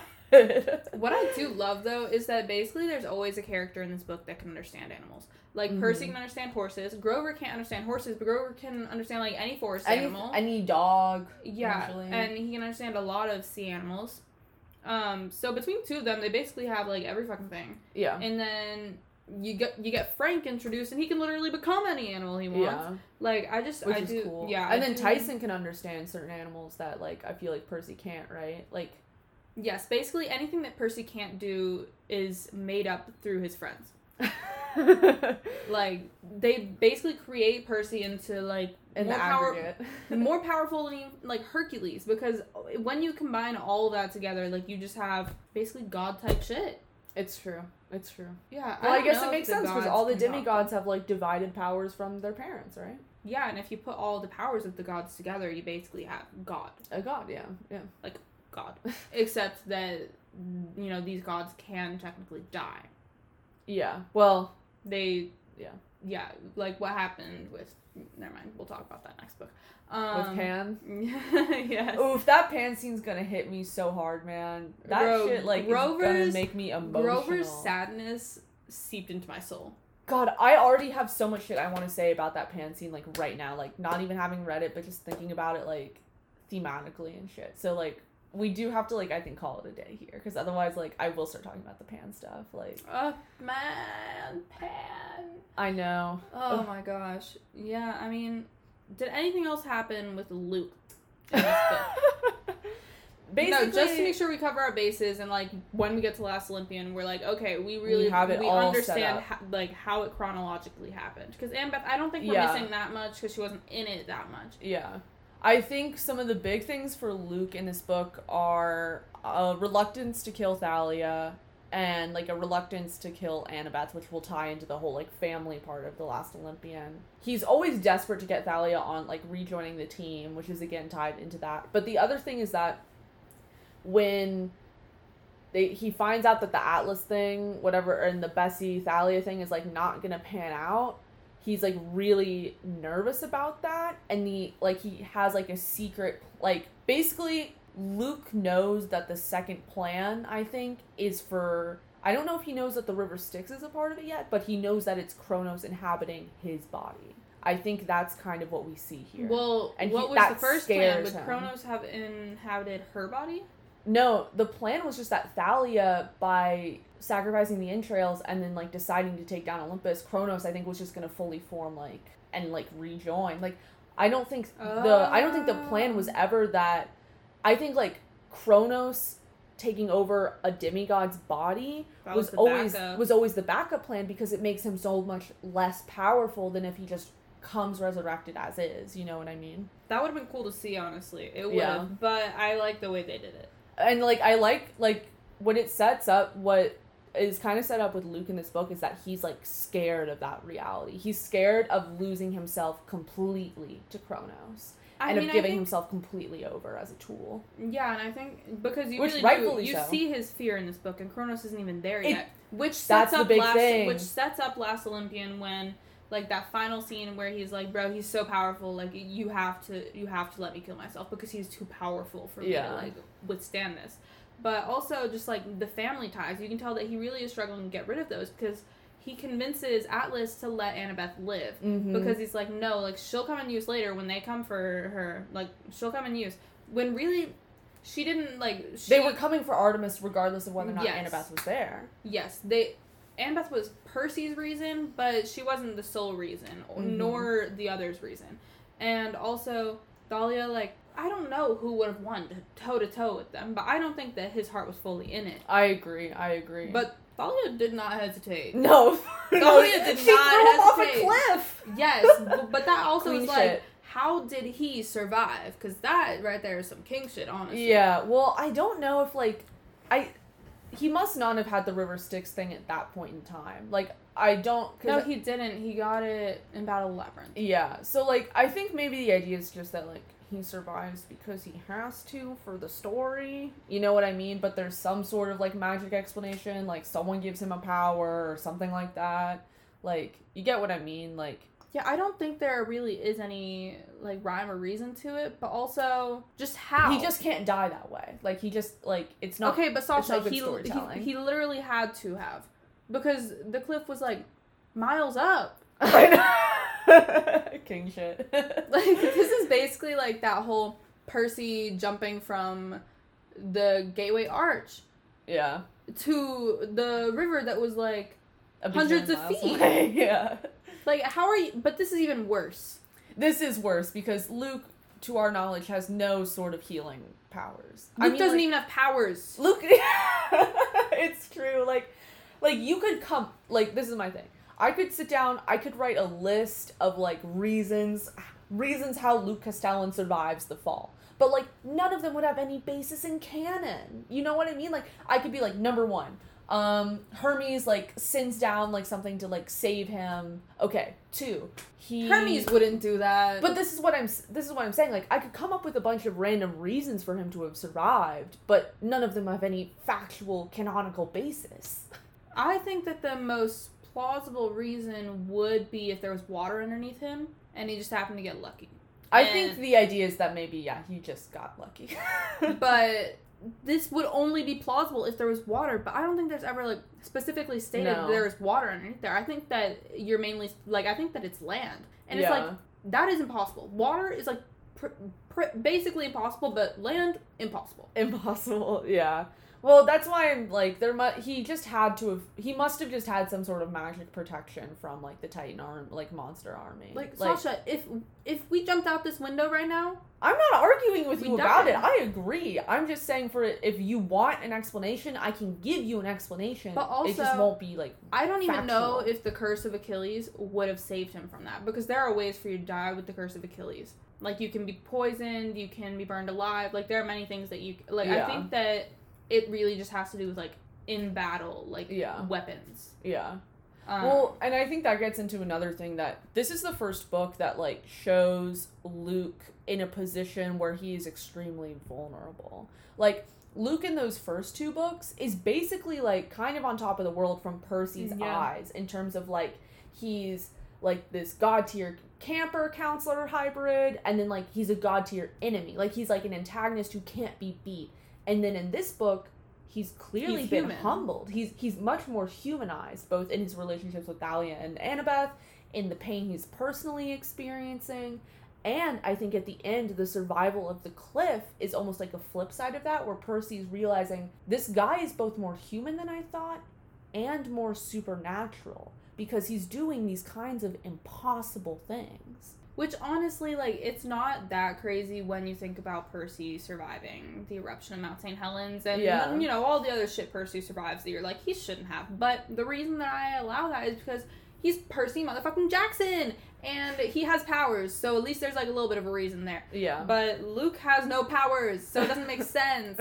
But, I do think that the ending is really funny, where Annabeth's just like, he's alive. Like, he's alive. He is. And Percy's like, no, there's no way he survived that. And Percy's, like, internally like, I want him to be dead, so I don't have to worry about competition. And then Annabeth's like, no, he is alive. And then she starts getting really fed up and really annoyed, and then Percy's like, chill out, it's fine, he's alive. Okay, we'll let him be alive. And then he ends up being alive, and Percy's like, God fucking damn it. Yeah, he's like, not again. Yeah, he's literally like, how many times do I have to hope this guy dies? How many times do we have to teach you this lesson, old man? Is literally Percy at Luke every book. But also, I think that Percy is doing that at Annabeth too, because he's like, how many times do you have to get fucked over? Yeah. In order to realize, me.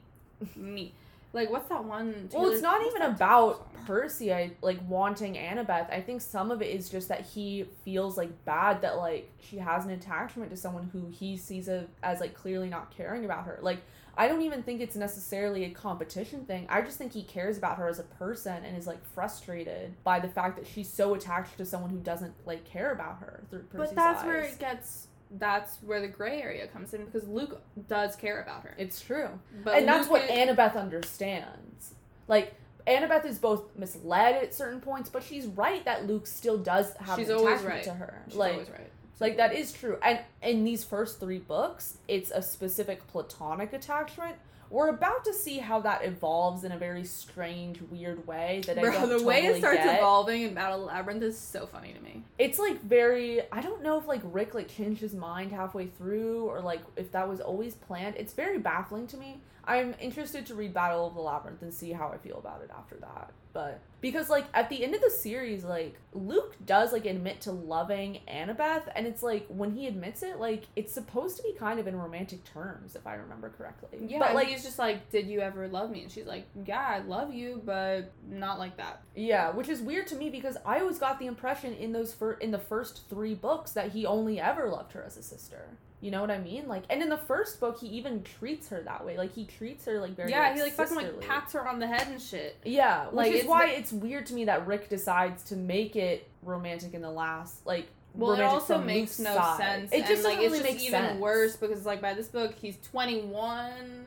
Yeah. Honestly, I think 21 and 15 is better than 19 and 13 because that's, like, prepubescent. But they're basically the same They're thing. basically the same thing. It's just moved a little bit. Yeah, it's just, like, at least she's a little bit more mature at that point. And yeah, when but she's still a kid. Yeah. Well, yeah. Yeah, he's crazy. Yeah. But... Well, I'm like, that part of the book, I'm like, I simply do not. No, simply yeah, do you're not see like, it. this is my main squeeze right here, and we're just gonna ignore this. We're just gonna be like, this was Rick, this was Well, because Mr. I Riordan. just don't understand how it's written. If I understand how it's written this go around, maybe, like, if I come away with some sort of clarity, maybe my opinions will change. But it's honestly, just a bizarre way to, I think it's just a bizarre way to link the two. That doesn't really work. There wasn't much clarity the second time I read it. However, it is, I think the second time you read it, it's a little bit more subtle than the first time that I read it. Like, the first time I read it, I was like, whoa, what the fuck? Yeah. But this time I was just like, oh, whatever, next page. Yeah. But I really don't think that he had a reason. I think that he just, like, was like, maybe this will be interesting. Spice things up a little bit. Yeah. Well, basically, Thalia is out of the picture at that point, but too. But also, Percy is literally crushing every girl's heart, left and right. And, like, I feel like he had to give...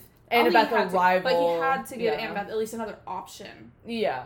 Because so far, it's like, Annabeth doesn't have an option. Percy has a million options in every aspect of his life, like, not even romantic. But Annabeth's just like, I'm along for the ride. Yeah. So it does help her character development. It's very complicated. I'm interested to see how it all pans out on the reread. But I think that is basically the podcast. All right. Well, thanks for tuning in. Yeah.